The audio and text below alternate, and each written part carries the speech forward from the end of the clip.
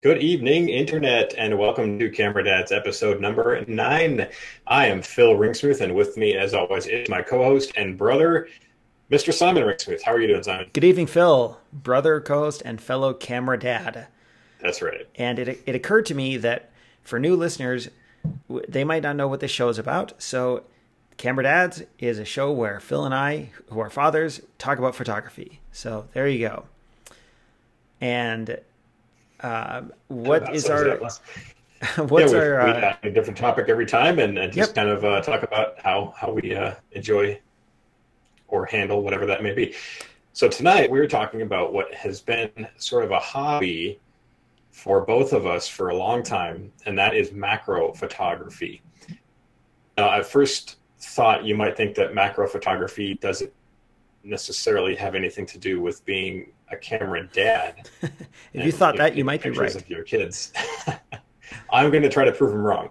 Okay. I'm going to try to prove that wrong a little bit, at least. I hope.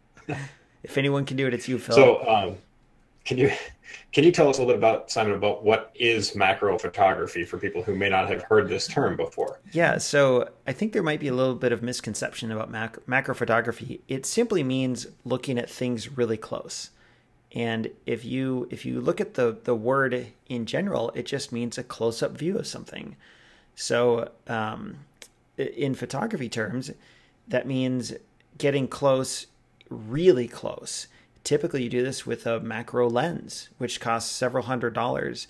But if you've ever seen a photo in National Geographic where you have like an ant that is so detailed and life size almost, or there's like a snowflake where you can see all the individual little lattices and everything and stuff, like that's macro. That's getting really close. And for me, it's more of just something I do for fun as an artistic expression kind of thing.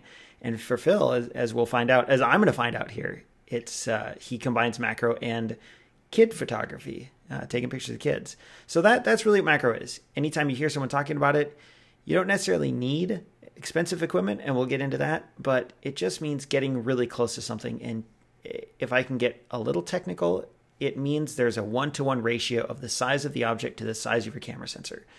So most camera sensors are about the size of a postage stamp. If you're taking a picture of a dime, imagine that dime sitting on top of your camera sensor, which means the picture of the dime, when you open it up on your camera, would literally fill your entire picture. Because if you were to look at this on a monitor or a poster, the single image, the dime, the ant, the grasshopper, is the entire photo. Yeah, exactly. And that's closer than what I tend to think of about macro is you get to see a lot of details in things that you can't really see with your naked eye. Yeah. I mean, you can probably see them with a magnifying glass, microscopic photography, things where you would have to get a microscope and look at, leaf cell structures and things like that. That is completely different. Yeah, that's a little too macro. We're talking about, yeah. This is more about for me, it's about taking things that I would see in everyday life and just looking at them and extremely close and seeing what kind of details are there that you wouldn't normally be able to see. It's like, oh, that's really cool. Just something like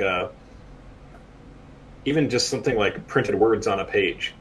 Yeah, if you get close enough, you see all the little you can see ink the patterns fibers of the page. Yeah, you can see the ink bleeding away from the letters, and I find that stuff very interesting. So that's what kind of gets me on it, is one of those, just all of that detail that's right in front of you, but you just can't see it. Yeah, that's a good way of putting it. When I started getting into macro, which was much after Phil did, or you did, Phil, I would take my macro gear and look at forks in the dish in the dish drying rack, or leaves on the trees outside. I mean, just anything around me, and I found so much intricacies and beauty in these really mundane things. So it was really cool to start exploring that. I found out when I was going back and looking at this, this was my idea to have this show, because I've been interested in macro photography for it seemed like a long time. Yeah, you're and we talked about before how I had one of the very earliest digital cameras, and I went back and looked. I found a couple of attempts at macro photography from 1999. Are you serious? Clear back then? Yes, I have two pictures that I can bring up. That. Oh yeah, that's awesome. They're not good, but oh man, are they tiny? That was your 1 megapixel camera, wasn't it? Yes, this is my 1 megapixel camera, but these photos, these two are, I don't know, 640 by 480. Yeah, that's a megapixel. I never took photos at 1 megapixel back then because I didn't have the storage for it. So let me bring this up. And Phil's doing a screen sharing here. If you're listening to the podcast, you might have to go to YouTube to see this feed here. But wow, what is this, Phil? I'm not sure. Yeah, I wanted to mention that if I would like to try to share my own photos a little bit more on Camera Dads when it's appropriate. And so this show in particular, I've got a lot of things to show. You can check them out in two ways. If you watch the video of the episode on YouTube, just search for Camera Dads. Or all of the pictures that I have here will be posted on our Facebook page too. So if you just go to facebook.com and search for Camera Dads, you can find them there. So this first picture, honestly, I'm not sure what it is. Yeah. It appears to be a rope tied around a tree root. Yeah, it's interesting, whatever it is.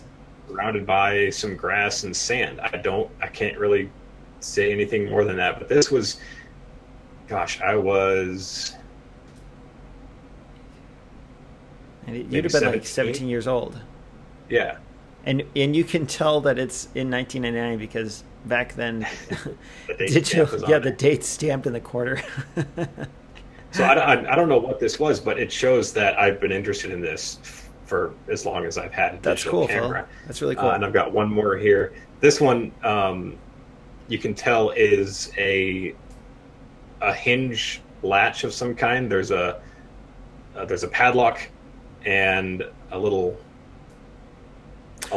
and a padlock. Phil, I know what this is. Really washed out because there's a flash. Phil, I know what this is. All the time. This is. But this is. Go ahead. This is when they invited you to Isla Nublar to put locking mechanisms on the vehicle doors. Yeah, because they didn't have locking mechanisms on the vehicle doors. Yeah. So I took my DC 100 down there, and boy, I'm glad I made it out. Yeah, you barely made it out. So that's what this is. It's a locking mechanism. Probably on a vehicle door is what I'm guessing. Yeah, probably.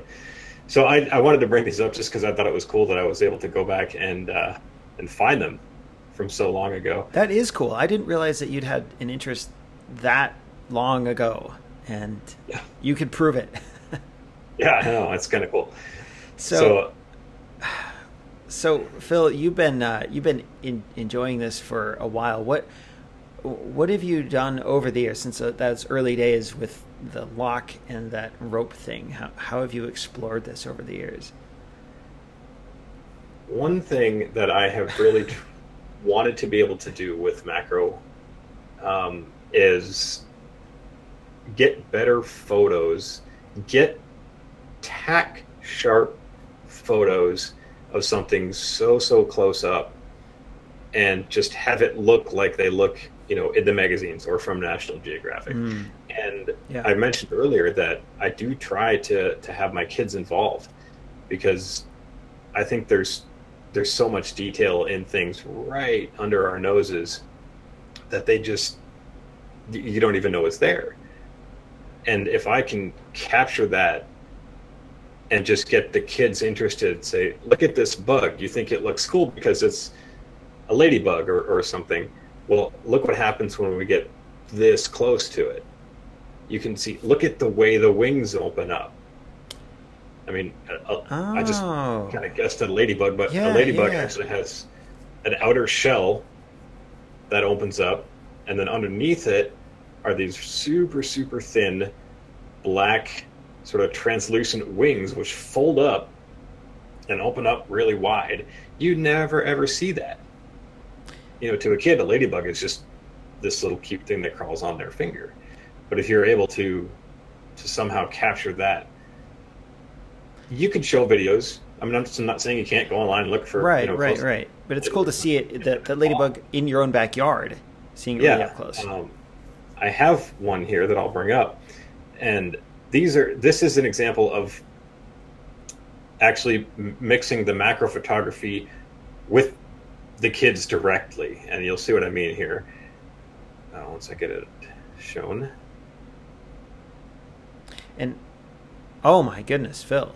So why don't you describe what we're looking at? What we're seeing here is a ladybug on someone's hand, and it's super close up, so you can see all the little folds in the skin and every little dot on the ladybug, and at the end of the ladybug's legs, you can see individual feet. This is really close. That would be a cool thing to share with your kids. And to be honest, at the beginning of the show, when you talked about sharing macro photography with your kids, I've been thinking about it this whole time as pictures of your kids close up. I haven't really considered what you're talking about, where you're involving them in the act of making macro photos. And that's a cool way to explore it. I don't know that I've thought about it that way before. Well, thank you. I think that's... I don't know where it comes from, but I just have these visions of what I want a picture to be. And when I have, when the kids are playing in the backyard, just everyday, mundane stuff, I find a bug, and I think, okay, if I could just get a picture of this bug on the kid's finger. Yeah, it gives it a whole different context. Because anyone can see a picture of a bug. That's no big deal. Go online. But now that's a picture of a ladybug in your son's hand, and that gives it a whole different meaning. And the backstory to that then is your son and your daughter are engaging in this process with you, and then you look at the photo and then they remember, oh yeah, that's that time we did this thing. So it's way more than just a picture of a ladybug on a leaf, and that's really cool. I would love to be that National Geographic photographer who can go out with thousands of dollars of equipment and get incredible macro pictures of insects as a hobby. But that's got nothing to do with my kids and my family. Yeah. And that would just be for me. There's a difference there.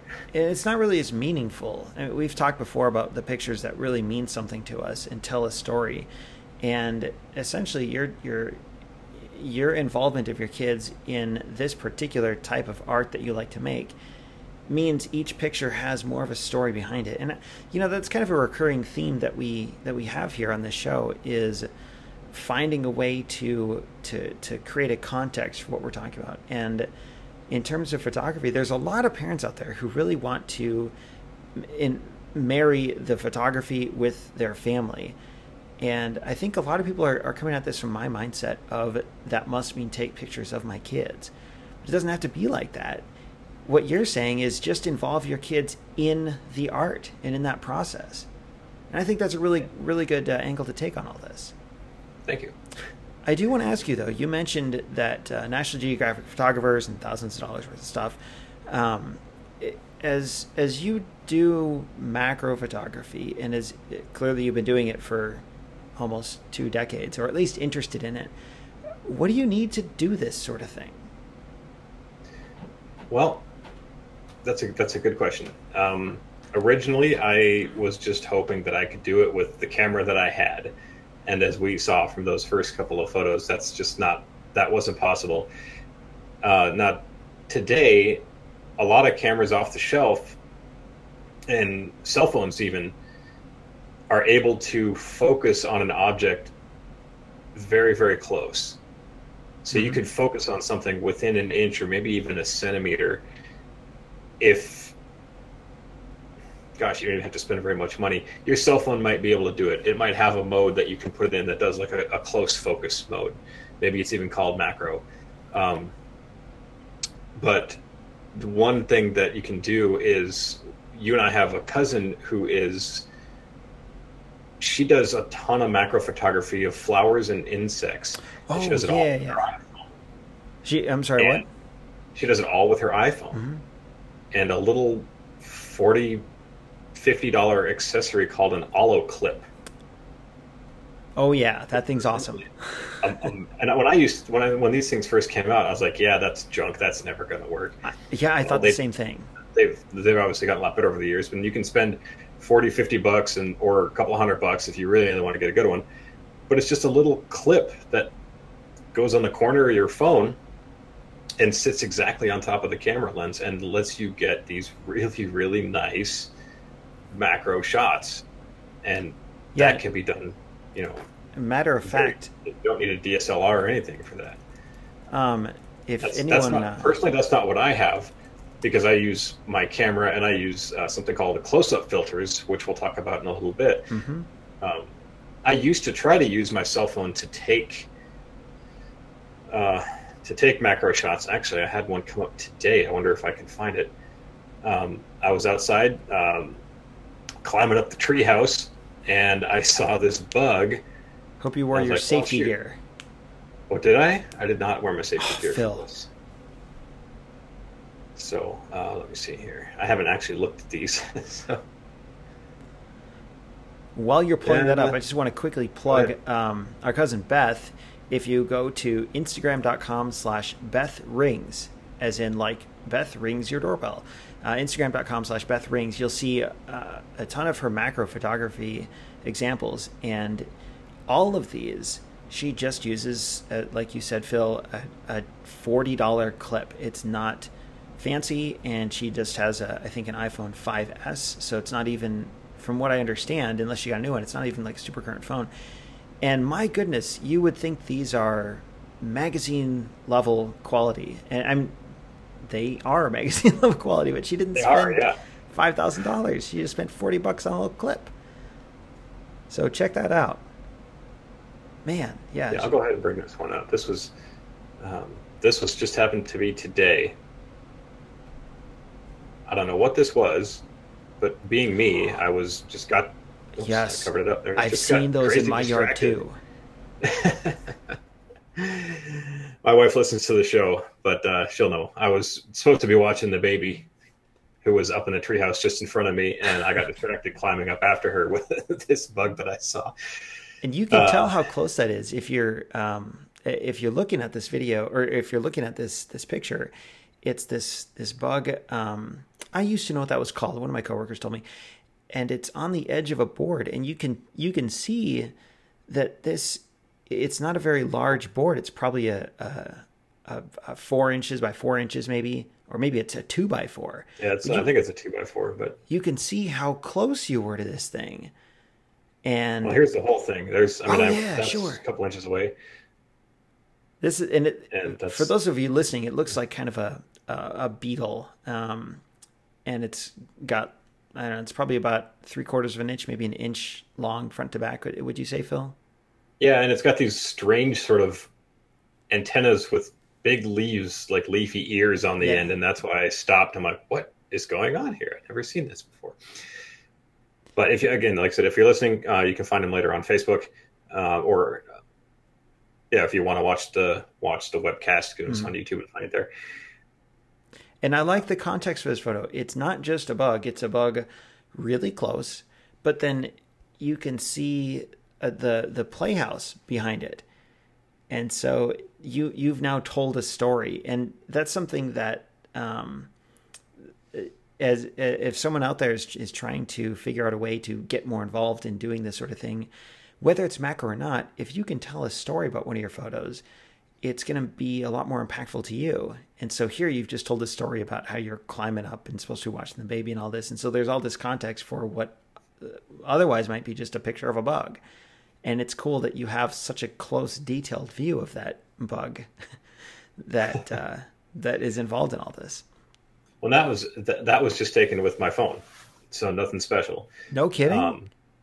No kidding. And you don't have an Olo clip on that phone, do you? No. See, that's the thing. I have an iPhone SE, so it's fairly current, maybe a couple years old, And I forget that it can do this sort of thing. So I don't do it. And I think that's also a theme with some casual photographers, or maybe parents who want to do more photography, is the camera you already have on your phone can actually do a lot that you might not realize. So even without an accessory, you got that really cool photo of that really close up of a bug. I'm going to go try that next time I'm walking around and want to look up something up close. I'm going to pull up my phone and see if I can do it, because now I've got a new way to explore this form of art that I didn't know about 5 minutes ago. I'm curious to see what you'll be able to do. Don't get your hopes up. Yeah, we'll see. So let's talk about. You asked about equipment. I have almost zero special equipment for this. If I were really going to get into it, I would save up and I would spend a couple $100 on a good macro lens. But because this is just sort of an interest and not hobby, maybe, I just can't justify putting that kind of money into it. Yeah, exactly. But there's something that you turned me on to that I had no idea existed. And it has to do with the filters that you can add to a lens. Can you talk a little bit about what close-up filters are? And I actually have my set right here for those that are watching. I'll show them. Yeah, that's great. How this works. So on a standard DSLR camera, the front of your lens has thread screws in it, and you can screw in, they call them filters, to the front of your lens. So you can screw in a filter, like a polarizing filter, to take nature shots. You can screw in an ND filter to block out some sunlight. There's a lot of different filters. You can screw in a curved piece of glass that allows your lens to focus on things that are really close. And then when that happens, you get a macro shot. And these filters aren't high tech. It's basically the same as an Olloclip. It's an Olloclip for your DSLR. And I've found out about these kind of by accident.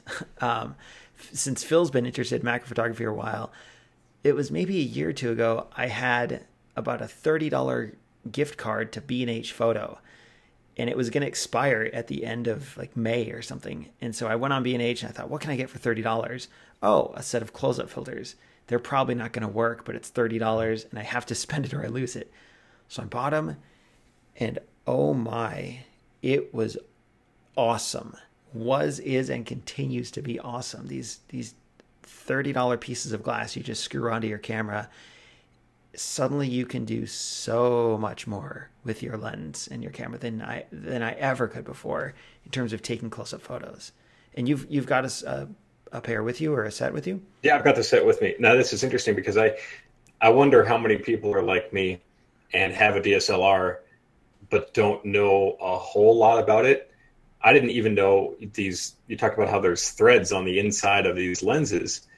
Our last episode, we talked about eclipse photography and how neither one of us had a solar filter. Yeah, solar filter. That would use the exact same thing. It uses these tiny little threads that I didn't even know were there. Mm-hmm. I don't know if I'll be able to show them. But this is my 35 millimeter lens. Yeah. And just here inside. Oh, you can see it. Yeah, you can see those little screw threads inside there. Sure. And all you do, this is what the set looks like. And you bought this for me because it was cheap. It was like $25, and you're like, "Here, Phil, I got you this thing. Look in the mailbox." And it's this little, it's a Polaroid. They're still around, and just folds up, and then there's these set of filters in there. Check that out. All they do, each one is just a higher magnification, basically. You just. Ooh, he's for listeners, he's literally taken this thing and screwing it into his lens. I'm trying to get more people to watch our videos. So you just screw that in there like that? Phil, you came to class prepared. That's awesome. Look at that. It took about 4 seconds for you to do that. and that's it. Now I've got this. This is a +4, and you're going to have to explain what that means because I don't understand. Okay. And that will get me some very, very nice close-up shots like this one that I'll show here real quick. And then I'll see if you can talk about what those mean a little bit. Okay. And every lens has those threads. So if you just have a regular kit lens for your camera, you've got those threads. Whoa, Phil. It's my little buddy. I call him Mr. Wasp. Holy cow. He didn't last very long after this. But what we've got here is a wasp sitting on the beginnings of a nest, those honeycomb-looking things. Phil, that is awesome. Thank you. Not kidding. I'm not just saying that. That's really good. Thank you. And this was just out in the backyard. I mean, it's just, he was building this nest on the side of the house. And I am like our dad in that I see something like this, and there are two thoughts that happen. The first one, go get the camera. The second one, go get the raid. So I go get the camera, I get up super close, I take a couple of shots, and then, of course, I do away with it. Right. Your first instinct is to get the camera, not get these wasps away from your family, but take a picture. Exactly. Of it. Sure, why not? Yep. Phil, this is incredible. And that's the kind of picture that you would see on a cover story of National Geographic about wasps. And that looked sharp. And that wasp, if you can picture that wasp, was basically life size. If you could put that wasp on your camera sensor, it would probably fill the sensor because of how close you got. Yeah, I would have been just, I don't know, an inch or two away from it. And I knew it wasn't going to bother me because it was busy working on its nest or whatever that thing was. And you you didn't use a $1,000 lens. You just used an $8 little thing that you screwed on top of your camera lens. Yeah. That's awesome, Phil. That's amazing. Thank you. And that was a +4 filter? I think that was a +4 filter. Okay, so let me talk about what that means here, just before we go on. So all lenses, camera lenses, have a minimum focusing distance. So that is the distance at which it can't focus any closer because of the physics of how your camera lens bends light to focus it. If you get too close to something, your camera simply can't bend the light to make it in focus. And most people, that for most situations, that's perfectly fine. But, can I pause you for one quick second? Yeah. Okay, I'm going to bring up my lens here again. Okay. If you're just listening to the show and you have your camera near you, or the next time you think about it, or a lens, go look at it, and somewhere on it, it will have that focal distance printed on there, almost certainly. So here, this is my 35mm prime lens, and yes, look at that. It says focuses from infinity to 0.3 meters. That's exactly right. It focuses to about a foot. That's awesome, Phil. So this lens, goes about a foot is the closest that it will be able to focus, I'll say, naturally. And you know what? Because hold that lens not up. Physically capable of. You want to see that again? Yeah, because there's another number on there. There's a number. See if I can. It says Nikon lens. It says the focusing distance, but then it has a 0 with a slash through it and 52. That's a Greek number. What is that? Rho, theta, phi? I don't know. What is that? It's 0 slash. Let me see if I can. Yeah, so is it? That is the filter thread size. So for your lens, it requires... Oh, that's the Greek letter filter. Sure. If listeners at home want to get a set of close-up filters for their lens, look on your lens and it will say the thread size. It's got a circle with a slash through it, which is a Greek letter that I should have come to class prepared with that. And a number. In your case, it was that Greek letter and then 52. And most lenses are going to be 52 or 58 millimeters. So when you go to B&H Photo or Amazon, just type in 52 millimeter close-up filter or 58 millimeter close-up filter. And that's the size of the thread. It's the diameter of the thread on your lens. So that's how you know. That's how you know what kind of filters your lens needs. The +1, +2, +4, that is how close it can focus in addition to what it already can. So if your camera focuses at, let's put this in terms of meters. Let's say it focuses at 10 centimeters or closer. If you put the +10 filter on, it will be able to focus at 1 centimeter. So really, really close. Put the +10 on or the +1? +10. If you put the +1 filter on, it won't do much of anything at all. Right. The one that I use, and I should mention, this is also a drawback of close-up filters. If you get a macro lens off the shelf, you can focus really, really close, but you can also focus really, really far. You can use that lens for anything. A close-up filter will let you pretty much only focus at that distance. So you got that +4 filter on, you can take those amazing shots of something that's really close, but you can't spin around and take a picture of your kid without removing that thread, that filter from the threads, because it will only let you focus at a very close distance, not any closer or farther. And it can be really tricky to nail that focus. But once you do, oh man, so awesome. Yeah, I've had the problem where I've been out in the backyard taking photos with a plus filter on there, and then I forget it's there and want to go take a picture of something that is only going to happen for a moment of the kids doing something, and I miss it because I've still got the filter on there. So that's a drawback to those for sure, is that they're only good for that one specific purpose. So, and there's other ways too. If you want to get into macro photography, if you have a DSLR, close-up filters are the best way, in my opinion. You can also look online for what's called extension tubes, and that is just a ring that you attach onto your camera, and it's maybe 3/4 of an inch thick, and then you attach your lens into that ring. What it does is it takes the camera lens and moves it out away from the camera body, and that allows it to focus much, much closer because of the physics of how the lens bends light. If you move the lens farther away from the camera, it will focus closer. Now, these extension tubes they're not expensive, but you lose autofocus unless you spend a lot of money on some fancy extension tubes, in which case you might as well just buy a macro lens.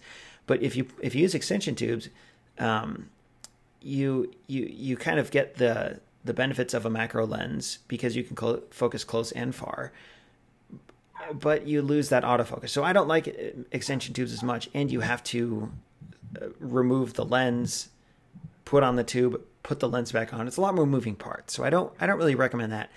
But you can also, believe it or not, get something called a lens reversal ring. I'm just so confused right now. It's another way to get into macro photography. It uses those filters. It's basically an adapter for those threaded filters on your lens. And you screw this adapter into those filters, and then you can literally flip your lens around and attach your lens backwards onto your camera. When you do that, it because of how the lens bends light, if you flip it around, it will let you focus really close. And a lot of people use these lens reversal rings. So it's really weird. Yeah. I got nothing. This is so weird. If you want to get involved in macro photography, my recommendation every time is get a set of close-up filters. But there are these other options, and some people prefer these other options.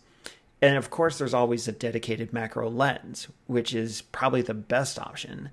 But those are a little more expensive, although not that expensive. If you shoot Nikon, I wrote it down here. You can get a 40 millimeter macro lens. Phil, you shoot with a 35 millimeter quite often. You can get a 40 millimeter macro lens. I think it's f2.8, so it's got its massive aperture. $275. It's not that much. I mean, no, that's not $1,000 territory by any means. I mean, the prime lens itself is about $200. Yeah. So if you're able if you're in the market for that kind of thing and able to spend a couple $100 Mm-hmm. on it, that's the way to go for sure. But if you just want to try this and just kind of see what you can do, get a set of close-up filters. Yeah, for sure. always. I mean, I wish I would have known about these things years ago. Me too. But and it's hard because when I read, this is where online can be a detriment. So I read a lot of things online about extension tubes and all this stuff. And a lot of people were saying that close-up filters aren't good because you lose sharpness. Well, if you read enough photography forums and blogs, you'll find people complaining about things like noise at ISO 6400 and loss of sharpness if you use these close-up filters. And it doesn't mean anything to regular people. It might mean something to people who are zooming in as far as they can go in every single photo and looking for things to criticize. But that photo you put up of that wasp, my goodness, that is, as far as I can tell, completely tack sharp, wall size print worthy, and it wasn't taken with a fancy lens, basic lens, and a super cheap adapter that you just popped on the front. So that's why I have to spend a whole lot to get into this. No. And you don't even need a new DSLR. You can do this with, you can go on eBay, find a DSLR for $150, a kit lens, a set of close-up filters, and you're good to go. And it's a great way to get involved in macro photography. We are running a little close on time. Oh, are we? Okay. But I've got man, I have several more that I pulled up. Yeah, go. I'm not even looking at the clock. I'm having so much fun here. Sorry, everybody. Let's see. This one, I'm not even going to say what it is. I want you to tell me what you guess the photo. Here. And I'm pretty sure this was taken with a close-up filter. If not, then I'm just really that good. Because it had to be taken with a close-up filter. Okay. There's just no way to know because it doesn't. There's no way to. The camera has no idea that the filter's attached. Yeah, that's so a good you point. don't get that in the metadata. Okay. Holy cow, Phil. So for the kids at home, can you tell them what this is? This, to me, it looks like a 4th of July sparkler. And I don't know how close you got, but I'd be worried about my camera going up in flames here because this is really close. And man, you see these sparks flying everywhere. This is cool, Phil. Thank you. This is one of my favorites. Yeah, and I can see why. I've talked about on the show before how you got to be willing. You don't have to be, but sometimes it's about just being willing to put yourself in a different position or different perspective. Well, I'm willing to take my camera and get probably too close to something like a sparkler or a firework or a match, whatever, to try to get this picture because I really want to see what it looks like. Phil, you need to go. I'm giving you an assignment. I want you to upload that to Walgreens, get an 8x10 of it, and put that on your wall behind you. It costs like $1.50 to get that printed at Walgreens. You don't even need a frame. That is such a good photo. That needs to be up on a wall somewhere. All right, I'll do that. Do it. I have one more, and this one goes back to the dad part of Camera Dads. Mm-hmm. There's a version of this picture that I'm going to show that I wanted to take around Christmas time, and I was never able to get it. It's. Yeah. I think you've told me about this photo that you've tried to get before. This is my daughter's eye, and it is so close that you can. This is like CSI enhanced close. That is really close.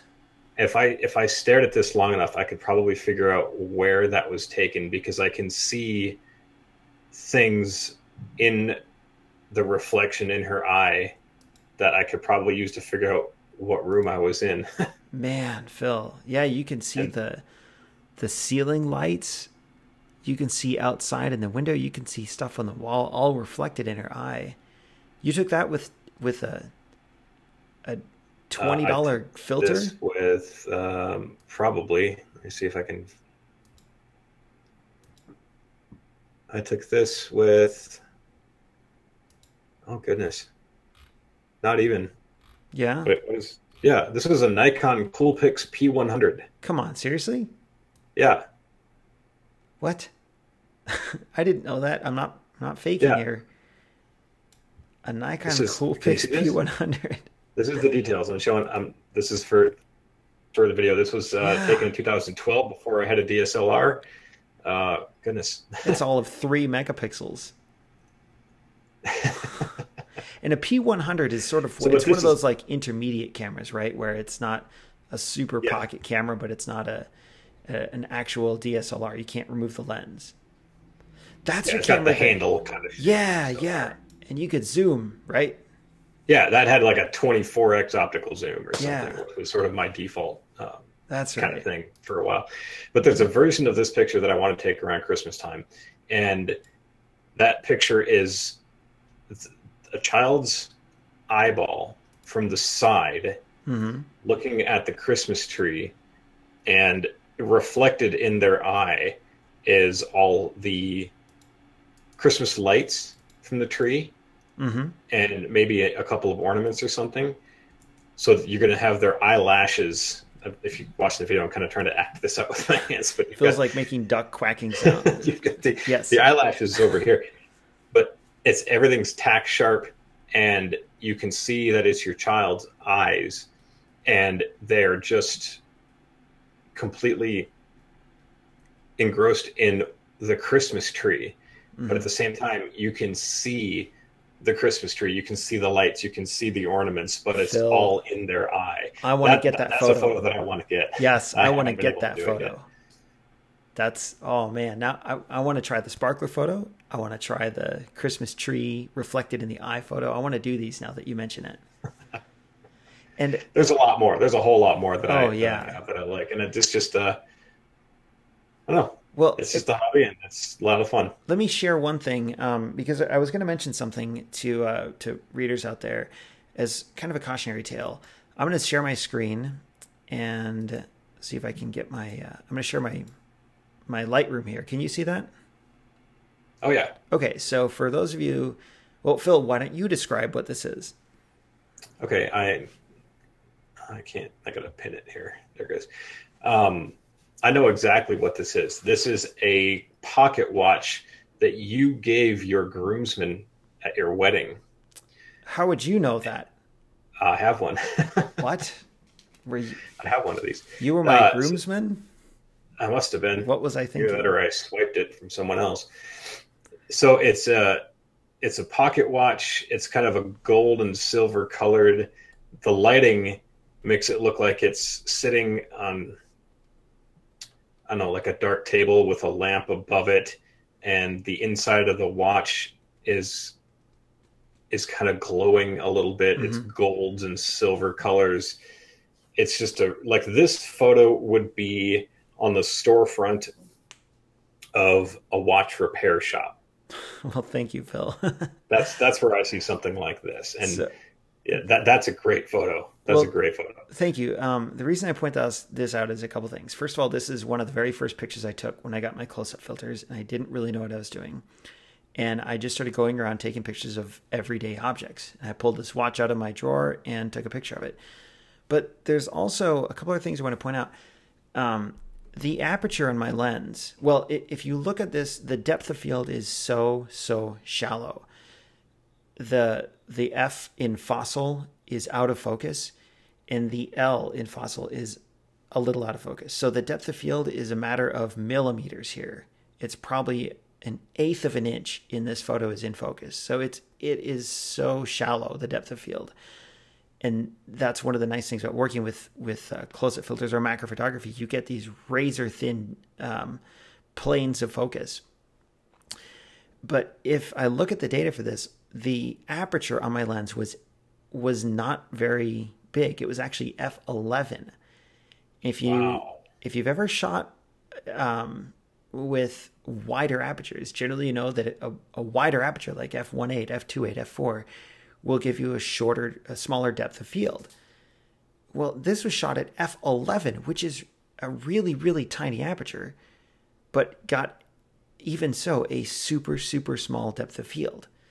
That's because I was shooting this with my +10 close-up filter. And when you're shooting so close with such thin depth of field, there's almost no margin of error. You have to nail focus. So this was one of probably 20 pictures I took to get it to look just right. And sometimes I even use manual focus to try and get the focus just right. And this is also ISO 6400 and so it was my full frame, my D750. But even at ISO 6400, this is one of those examples where I talk about how people on the internet might complain, oh, it's not sharp and it's not, it's noisy in the corners and stuff like that. But don't listen to that. If you want to explore something and push the limits of your camera, do it. Don't listen to what internet commenters like two dads on a podcast have to say. Just try it and go for it. So I just wanted to share that as just an example. But as you said, we're running low on time here. Anything else to say about all this macro stuff? Oh gosh, I don't know. I think I'd say if you're interested in it, try it. Get an Allo clip for your phone or get a set of these close-up filters on Amazon and just try it and see what you get. See what your results are. And if you have some luck and you like what you see, keep going and send us those pictures. We'd love to see anything that the listeners are able to do with this macro thing. Oh, and for me, it's always been a photographic hobby, and it always will be. I'm going to keep doing it. And listeners, if you want to post pictures to our Facebook page, I believe we have sharing enabled, so listeners can post to our page. If not, I don't know, we'll try and do that. Yeah.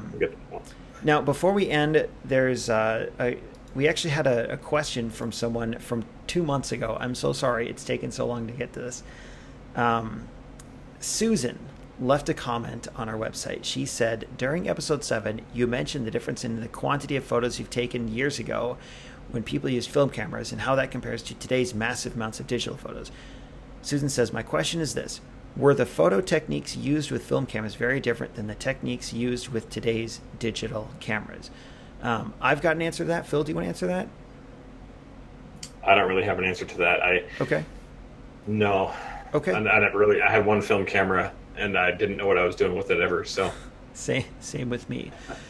So the answer to your question, Susan, the basic techniques haven't changed at all. They're the same today as they were 100 years ago. The exposure triangle, which means the aperture of your lens, the shutter speed, and the film sensitivity, or what you now call ISO, those three have always been a part of photography, and that's what's always been used. Photography today is about composing your shot. It's about light. It's about focusing. It's about having a vision of what you want to photograph and doing it.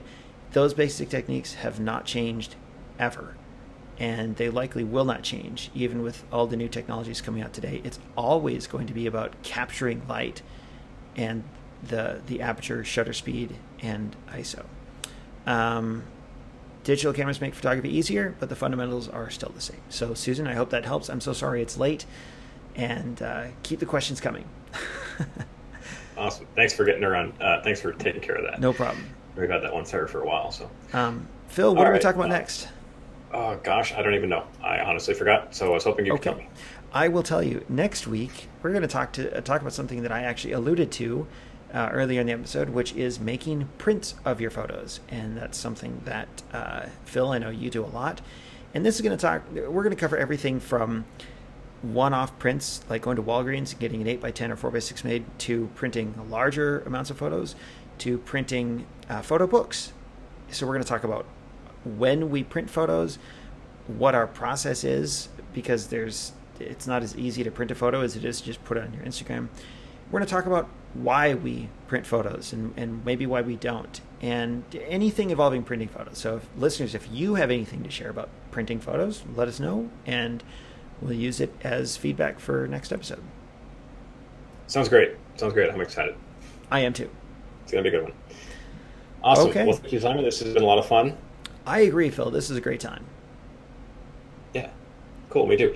All right. Well, thanks everybody for hanging around, and we will catch you next time. Have a good night. Good night.